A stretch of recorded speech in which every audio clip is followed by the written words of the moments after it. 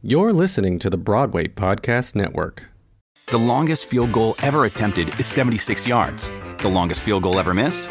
Also 76 yards. Why bring this up? Because knowing your limits matters, both when you're kicking a field goal and when you gamble.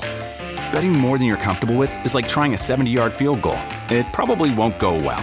So set a limit when you gamble and stick to it. Want more helpful tips like this? Go to keepitfunohio.com for games, quizzes, and lots of ways to keep your gambling from getting out of hand. With the Lucky Land Slots, you can get lucky just about anywhere. This is your captain speaking. We've got clear runway and the weather's fine, but we're just going to circle up here a while and get lucky. No, nothing like that. It's just these cash prizes add up quick. So I suggest you sit back, keep your tray table upright, and start getting lucky. Play for free at LuckyLandSlots.com. Are you feeling lucky? No purchase necessary. Void where prohibited by law. 18+ terms and conditions apply. See website for details. Hey everybody, before we begin, in case you missed it, last week I taught a webinar for free about co-producing on Broadway, and it was our most popular webinar yet. If you missed it and are interested in learning more about the ins and outs of co-producing on Broadway, drop me an email at ken@theproducersperspective.com. That's ken@theproducersperspective.com. We'll send you a link. It's a pretty good one. Now, on with the podcast. I wanna be a producer with a hit show on Broadway. I wanna be a producer. Hello, it is Ryan, and I was on a flight the other day playing one of my favorite social spin slot games on ChumbaCasino.com. I looked over at the person sitting next to me, and you know what they were doing?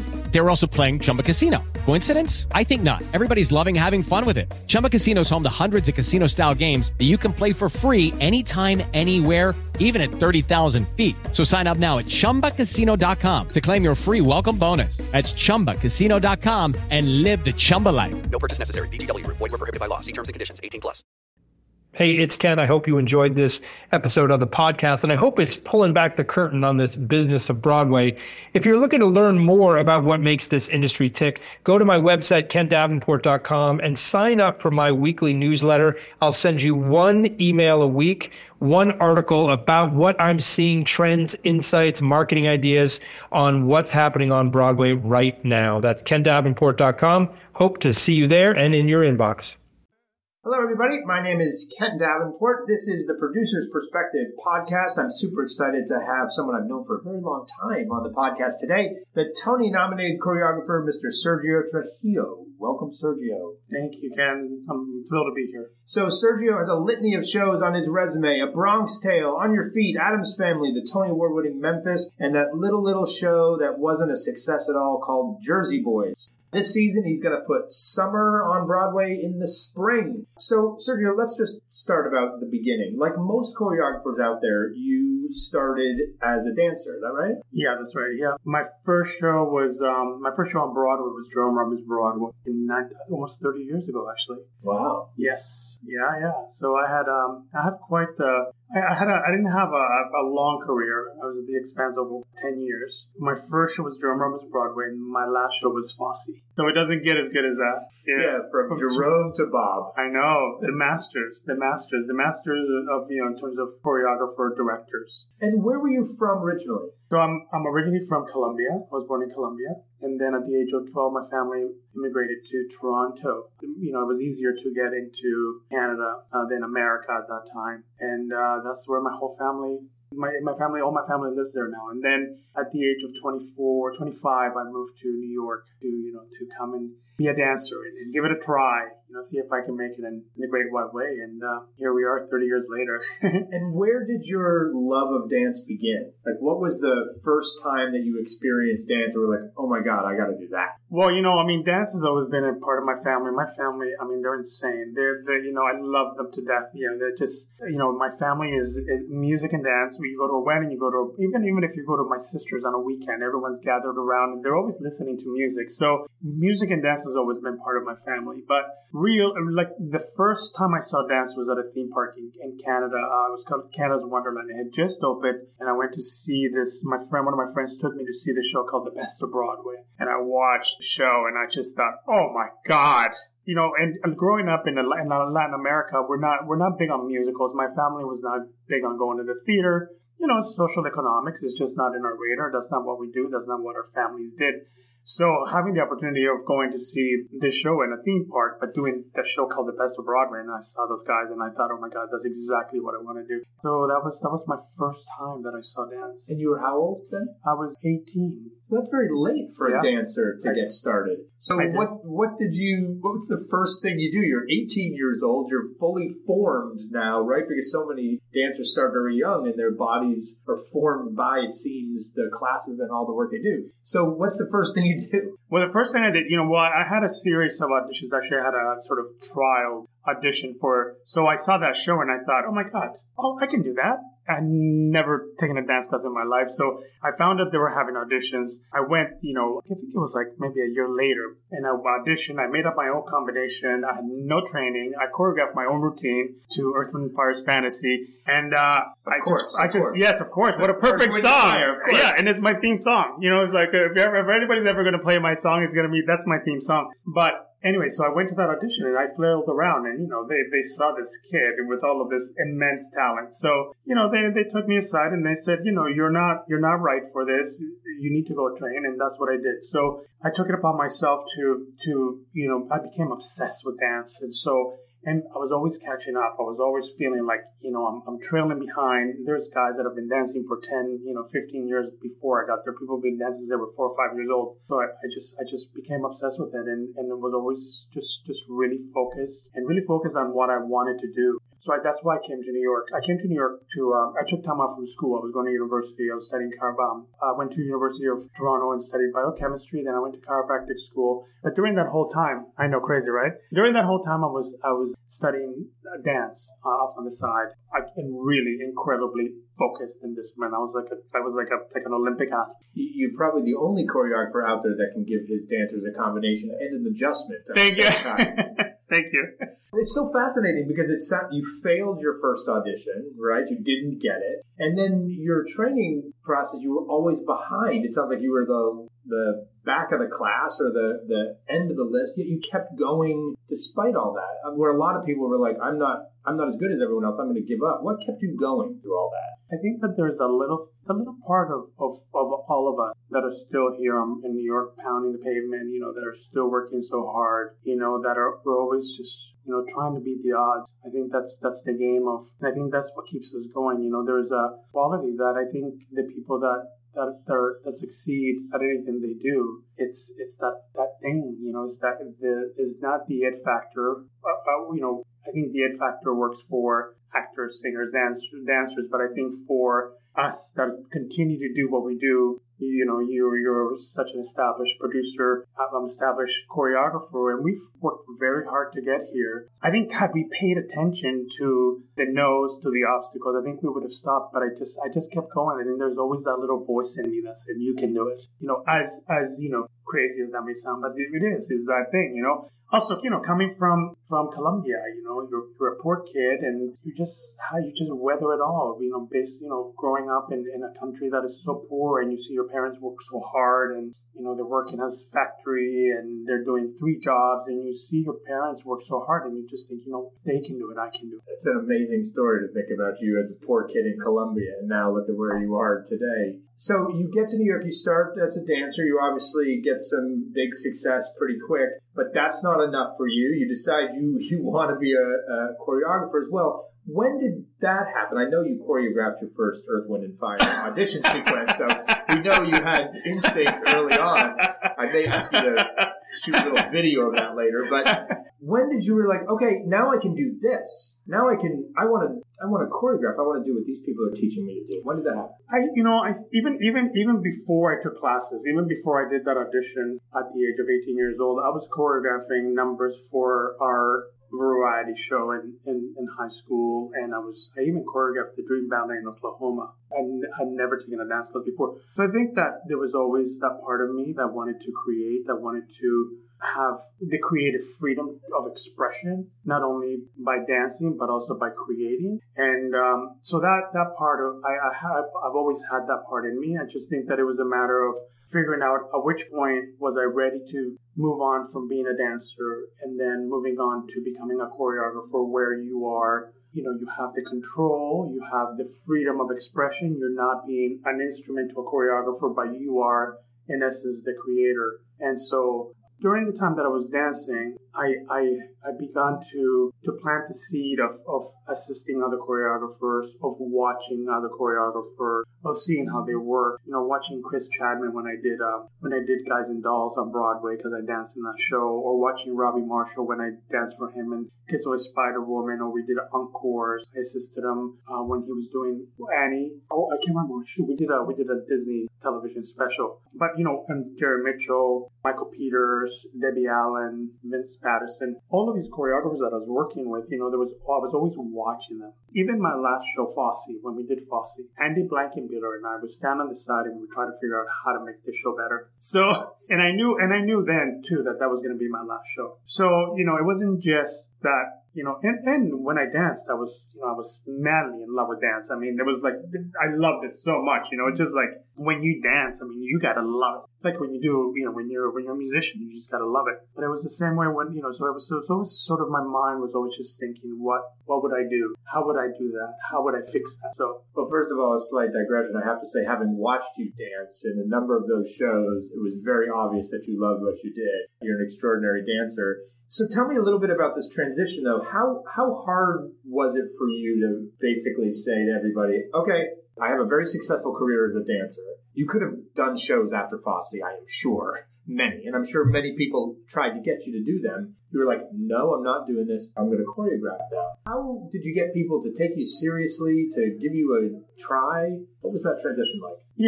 I think that, again, in life, you sort of have to make decisions. And I think that you have to have a really clear vision and path. And so I knew that when I did Fosse, I knew that was going to be my last show. I had made a decision that I wanted to choreograph and that I was going to choreograph. I knew that being a choreographer in New York City was extremely competitive. Having worked with Jerry and Mitchell and being there at his auditions, danced in some of the auditions. I mean, I was in the creative team and his pre-production team when he did the audition for Guys and Dolls to choreograph it on Broadway. Chris Chadman ended up choreographing. But so having seen that, that Jerry was competing, Rob Marshall was competing, Rob Ashford, Kathleen Marshall, I was like, oh my God, well, I'm not going to be able to compete with these guys. I just got here. So I'm Canadian. I'm Colombian, Canadian, American. I'm United Nations. No, I thought, okay, so I'm either going to stay in New York and try and really compete against all of these guys who've been at it for 15 years already, or am I going to be a big fish in a small pond? So I decided to choreograph in Toronto, in Canada. So I was asked if I would choreograph a revival of West Side Story at Stratford Festival. During the time that I was doing Fosse, I was like, oh, but I'm doing Fosse. But I thought, you know what, I'm going to ask for a leave of absence. They gave me the leave of absence. That production of Stratford was very successful. And from that, by working at Stratford, and I got my first big choreographic job, choreographed Peggy Sue Got Married in the West End. So that, so by taking that chance of saying, you know what, so then let me give it a try in Canada and see, I felt like by assisting all of these different choreographers, I had gotten my master's in choreography, but also about part of learning and really is by doing. So I've either stayed in New York and did workshops or readings, it's when you really have to deliver, when you're really in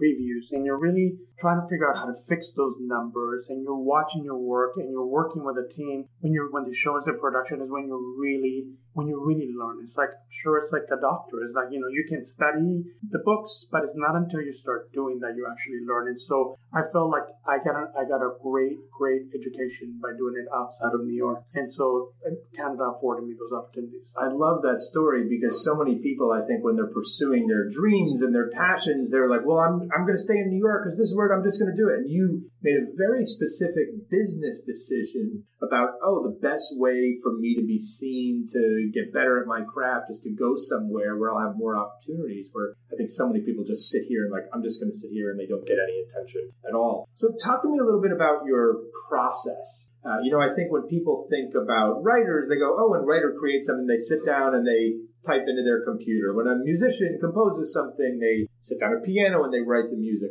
How does a choreographer, how do you specifically create? What's that process for you? I think, the more I've done the more confident I've become, the more of a habits you get about how you begin to work on a project. And so when my husband Jack Noseworthy was doing Mother Courage at the Public a few years ago, he had a chat with her, and he said, so how do you get into your character? And the essence of it was that she finds the character through the voice of the character. How does the character speak? And she's an amazing dietitian. I mean, that is, I think that just transforms her. And it was really interesting. So my point is that for me, it's like the way that, so for me, I become restless about how this show moves, how the show dances, how characters dance. And it's really a reaction to the music of the piece. So for me, it's not about imposing how I dance, how Sergio moves, but rather figuring out like what is the language of Hands on a Hard Body?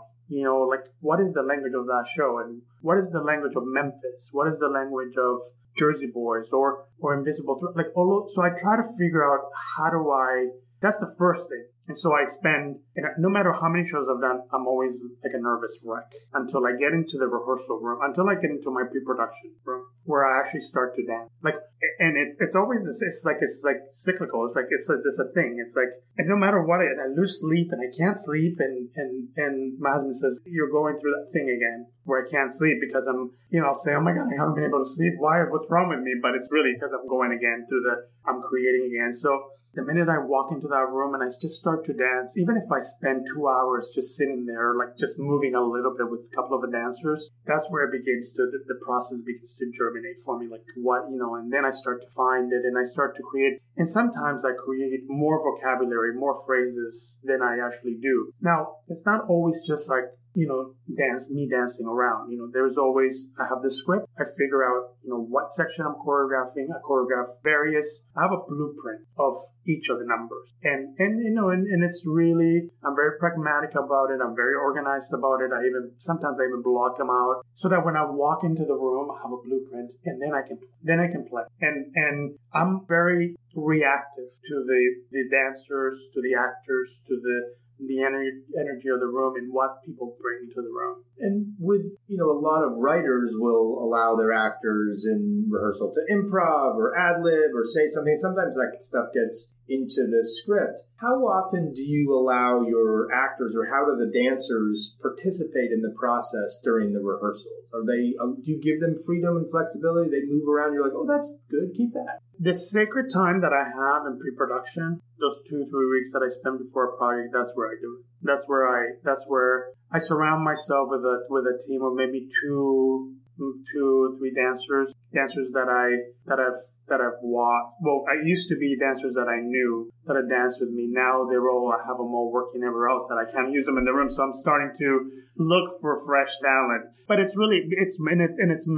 I'm attracted to dancers that are very, very unique, that are fearless about about taking your work and bringing their own essence into it.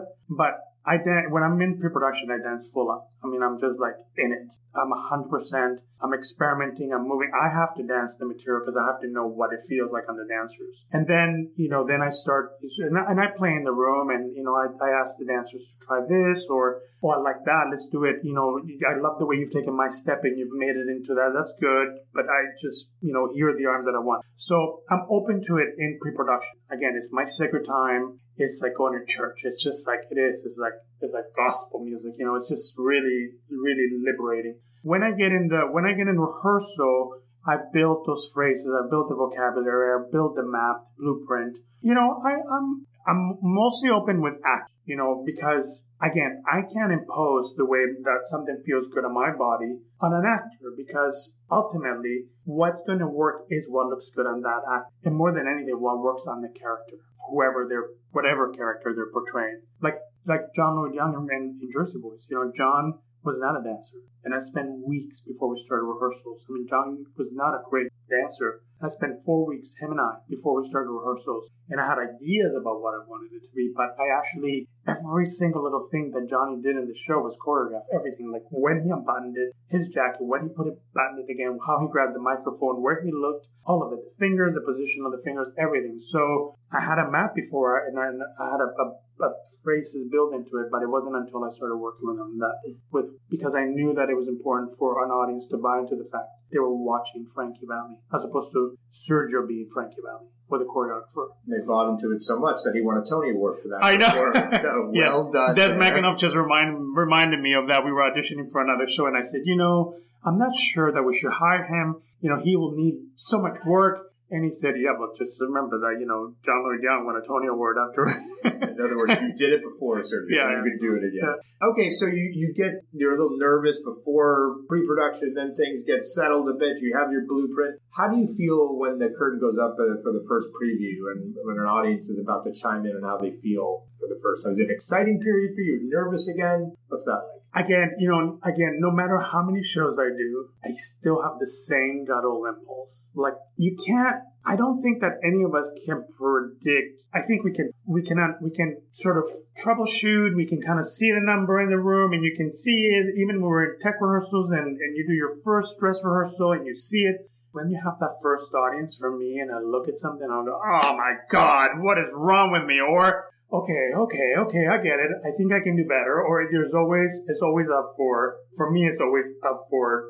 to reassess. I looked at the whole, I don't nitpick, but I look at the whole piece on its own. And every time, no matter how many shows I've done, is that first time I see the audience that, you just get a different perspective. It just like the stakes are higher. I don't know what it is. You're still examining when you're in the room, then when you're in preview, and in tech rehearsals, you're still looking at it. You're looking at so many different other factors, but then when you have that first audience, you see the canvas, like you step away from it for a second for the first time. And then you go back and do the touch-ups once you get going in preview, but it never changes, no matter how many times I've done it. Yeah, I always think it's the first time, that first preview, the show is not about you anymore. It's like you're giving up your baby for adoption for that moment. You get to take it back for rehearsal during the day, but it's not yours anymore. You're handing it over.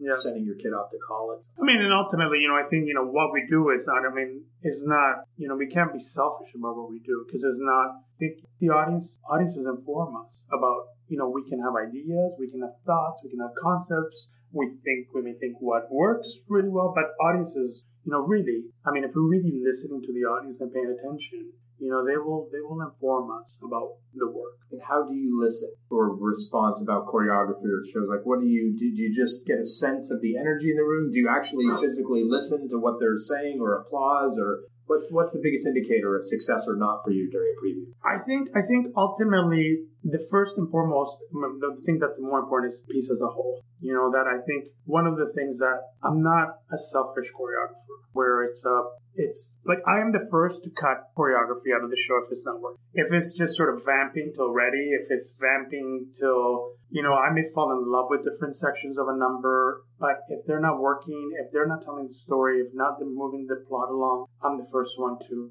cut it. So again, if I'm looking at this great piece of dance, but at the end of that number, if we haven't learned anything, if we haven't really elevated the storytelling, then, I have to really look at it. So, and the audience will inform me of that. But it's not about how they applaud, but it's really how I think that does it help the narrative? Does it help carry the plot along? Do we learn it? As well as let the audience have joy, do we liberate? Do we transport them to a different place? And so, I have to look at the whole piece and look at not just each number nitpicking, but really the piece as a whole. And where are we losing the audience? And is it maybe because this section is too long? Are we done? Is the choreography interesting enough? And speaking of looking at the whole piece, are you interested in pursuing the same career path as the Fosse's and the Jeromes of being a director as well, director choreographer in the future? Is that what you seem to conquer? I conquered dance. Okay, now is that I know you're doing some already, but is that what's next for you? I think being a director choreographer is inevitable for me. when I work with directors like Des McAnuff or Chris Ashley or Michael Greif or even and Jerry Mitchell, I just think I have no business because they're just at the top of their game. But I think for me, it's really understanding the types of shows that I can direct and choreograph and that I want to direct and choreograph. And I think for me are those pieces where dance is a big part of the narrative. I think that in the same way that one of the things that I wanted to say when, in terms of moving from a dancer to a choreographer was that, I wanted creative freedom of expression again. I didn't want to be regimented by Fosse's work. I wanted to express myself in my own way. And so as a choreographer, I want to have the creative freedom of expression as a creative force. That means so that I don't necessarily only have to express what I do or what I can do through dance, but dramatically as well, and how I take a piece, an idea, a story, and guide it under my vision. So it really defines specific vision. So I've done it. I've done it a few times already. Again, I want to make sure that, that I think I'm a great student because I went to school, because I studied. I think there's a part of me that's slightly academic.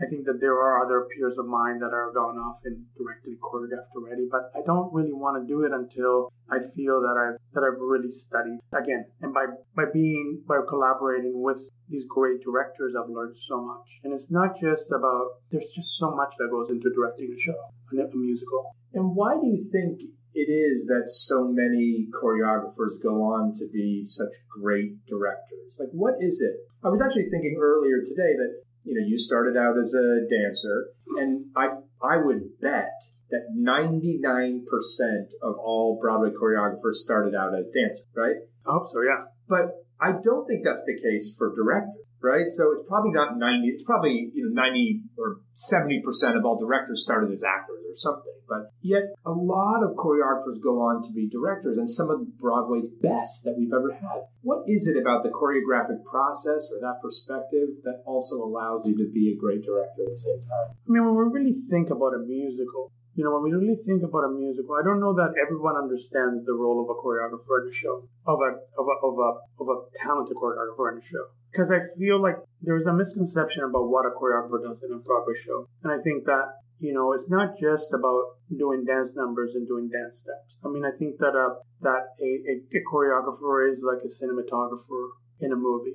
The great directors are those that are so incredibly confident in their craft that they allow a choreographer to really work with them. How does this show move? How do we transition from A to B to C? How does the scene move? How can how do we bring the furniture on? With some directors, I have the freedom to work with my lighting designer about the number. As a matter of fact, my first show that I ever choreographed, which was Mambo Kings, I didn't come in. I got to work with Peggy and Jules. And Peggy and Jules, who are the master, they are like, in terms of lighting, when I was working with them, they lit my numbers and I wasn't happy with them. And so I said to Peggy, I was like, Peggy, can we work on this number? And she said, absolutely, we'll come in tomorrow morning and we'll work on it. So from then on, I got the carte blanche that I'm able to have a voice. And, because I sort of have a vision about how the numbers, how I see the choreography, the choreography and what sections I want to be lit, and I want this one backlit, and I don't really need to see that. I need to focus on this. Already, you're beginning to you're working with your lighting designer, or I'm working with my costume designer on, I don't think these costumes don't work. I need a skirt that just can twirl, can make so that the turns can be seen. I don't think musically, I think that if we land this piece of furniture on this count, I think that would be it would be musically interesting. Again, because it's a musical, it's so we're already beginning to act as a director in the show. It dances. The show must dance. The show must move. The show, if it's well staged, I think the choreographer will have a big hand in it. And so we're already working on our craft as a director. Now, great directors, Dez's, the Chris's, all of those guys. I haven't worked with some other ones, but these great directors, they know how to guide their writer. They have a dramaturgical mind. They know how to guide the writers. They figure out how to communicate with them, how to get them. Because it's really not about just getting to show up. There's so much work that comes before you even get to the first rehearsal. And that is a relationship between the director and the writer. And that is something that, I continue to learn from by watching, by working with these great directors. So that's a craft that, for me, I think is important to learn. And I think young choreographers don't understand that is a big, huge part of it. And again, in the community, they don't understand that. So what is great about people like Robbins? Well, I think Fosse, Bennett, and some of the contemporary runs right now, like Casey Nicola, Jerry Mitchell, who are director choreographers. I think what those guys have gotten is that they've understood what kind of material they're good at. I think they've honed in on the tone of the shows and the kinds of stories that they know they can tell. And Fosse knew that if he could take a story like Pippin, but figure out a concept and a way into it, and how to, all of those stories were dark. All of those stories had his trademark, and it's all Fosse, but he knew how to take cabaret to charity. They have tonally, they're all the same. But Susan Stroman as well. Susan Stroman knows how to do that. She knows the kind of stories you can tell, and she was very good at it. So I think it's really figuring out, again, for me, is understanding. For me, is I want to take stories where dance is a big character, is a big driving force in it. Such a smart and insightful comment. And it talks about, again, the business mind of the artist in knowing this is what I'm really good at. So I'm going to focus on this thing, and that's going to get me the most success. It's just like you saying, I'm going to go to Toronto. And I think you're so right, because I know so many artists out there that, I'm going to do everything. I'm going to just do this. It's actually much better off that you turn down something that you're not right for, because you probably won't do a great job at it. This goes for me in producing as well. So very insightful. What do you think generally is the current state of dance on Broadway right now, as opposed to when you started here 30 years ago? How are we doing? It's fierce. I'm very, very excited about what's happening right now. And I think a lot of that has to do with, there's this movement that began with dance on television. It began with So You Think You Can Dance, Dancing with the Stars. Dance has sort of taken the backseat for a while, but I think that, and also what it's done is it's given the inspiration, the accessibility to younger audiences. I mean, I went to see one of my little nieces is a dancer, and I went to see her dance concert a couple of years ago, and I was blown away by the number of male dancers that were at her dance school. There was a piece that they did where they had 21 boys dancing on stage, from the ages of 8 to like 21. And that, you don't see that in any dance schools. And that was because they've been watching television. Now, so I think that also because of social media, there is accessibility to what other people are doing, what other choreographers are doing. And dance is evolving really rapidly. Like, the stylistically is moved into this other stratosphere. It's what the kids are doing, the way they're moving. And there are people that, sort of turn their back on it because, they're not going through the training to go into SAB or going to ballet class or studying endless hours in a dance studio. It's a totally different approach to dance. And so, but people like Andy Blankenbuehler, Andy who's bringing this sort of fresh vocabulary to Broadway. He's sort of figured out a way of taking hip hop but creating his own sense of style. He's making it accessible for younger audiences, but it's also other younger choreographers are looking at somebody like Andy or even somebody like myself and saying, you know what, I can do that. And so I feel like there's a freshness to the material, to the language that the choreographers are bringing to the work. I think that there is more dance on Broadway. At least I'm hoping. So I haven't seen Frozen, but I know Robbie Ashford, he's a good friend of mine, and I know he's going to put a lot of dance in it. I'm sure Casey's going to do a lot of dance in Mean Girls. I'm going to put a lot of dance in. There's a lot of fierce dancing in Summer. What else? I'm looking forward. Oh, and your choreographer in Once on This Island, who's a concert choreographer who I've followed for a long time, and she's fierce. So it's a big component where we're in a few years ago we had taken a back seat, and and it's very exciting. I think it's an important time. All right, so that will segue perfectly into my last question, which is my genie question. So you just talked about how great the state of dance is on Broadway. I want you to imagine the genie from Casey Nicola's Aladdin comes to visit you and says, Sergio, I want to thank you for your incredible passion for the theater and your dedication to this industry and all the stuff you've done and are going to do, because I have no doubt in my mind personally that you're going to be one of these director choreographies that we all want to work with. So what is the one thing, if this genie gave you one wish, what's the one thing you'd ask this genie to wish away from Broadway? What's the one thing that drives you crazy, gets you upset, makes you angry, just, if only this were different, Broadway would be a much better place? What would you ask the genie? I say, genie, build more theaters. I think that there is an unfortunate lack of space for us to be able to showcase the talents and the works of other less fortunate producers that are not able to raise all of the capital that need to be raised for the multi-million-dollar musicals that are smaller musicals. There's such competition, and now with the big, with the big shows that are going to be around for even longer. I mean, shows are staying around. Are staying, running for longer periods of time. Well, I would agree with that. As a producer with a line of shows that are looking to come in, I think that's a very good wish. Broadway is getting bigger, so we should expand. I mean, it is. I mean, is $1 billion, 1.62 billion? Is that those are not right numbers around? I mean, last year, $1.62 billion. So I don't understand why the city's not investing in. Each time one of these big apartment complexes or buildings goes up, I mean, I feel like this should be sort of the city should invest in what we do. I think. I mean, if it's one of, it is such important part of the tourist attraction. I think that the city should get back. Well, you've heard that, all you politicians out there listening, or for those of you listening, forward that to your New York City or New York State political leader. Thank you so much for being here. It was really terrific having you. I'm wonderful. Thank you. I'm very proud of you as well. Thanks. With your success. Thank you. And thanks to all of you for listening. We will see you next time this spring. Go see Summer and go see Jersey Boys, now off Broadway. Yes, absolutely. Thanks, everybody. Thanks again for listening. And just a reminder, if you want to check out that webinar on co-producing on Broadway, if it's something you're interested in learning more about, drop me an email at ken@theproducersperspective.com. That's ken@theproducersperspective.com. We'll send you a link. Have a great day.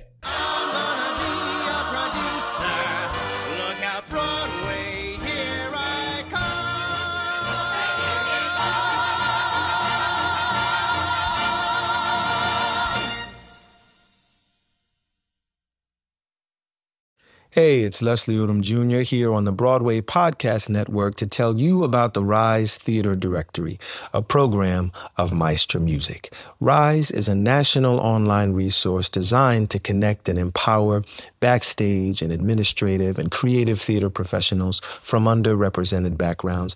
If you work or aspire to work in the theater community, this can help you find your next project. And if you hire theater professionals, search the Rise Theater Directory to find your next team. Create your profile now and get more information by visiting risetheater.org. That's theater with an RERISETHEATRE.org, because only together we rise.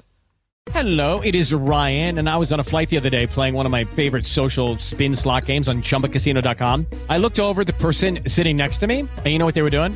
They were also playing Chumba Casino. Coincidence? I think not. Everybody's loving having fun with it. Chumba Casino is home to hundreds of casino-style games that you can play for free anytime, anywhere, even at 30,000 feet. So sign up now at ChumbaCasino.com to claim your free welcome bonus. That's ChumbaCasino.com and live the Chumba life. No purchase necessary. VGW. Void where prohibited by law. See terms and conditions. 18+.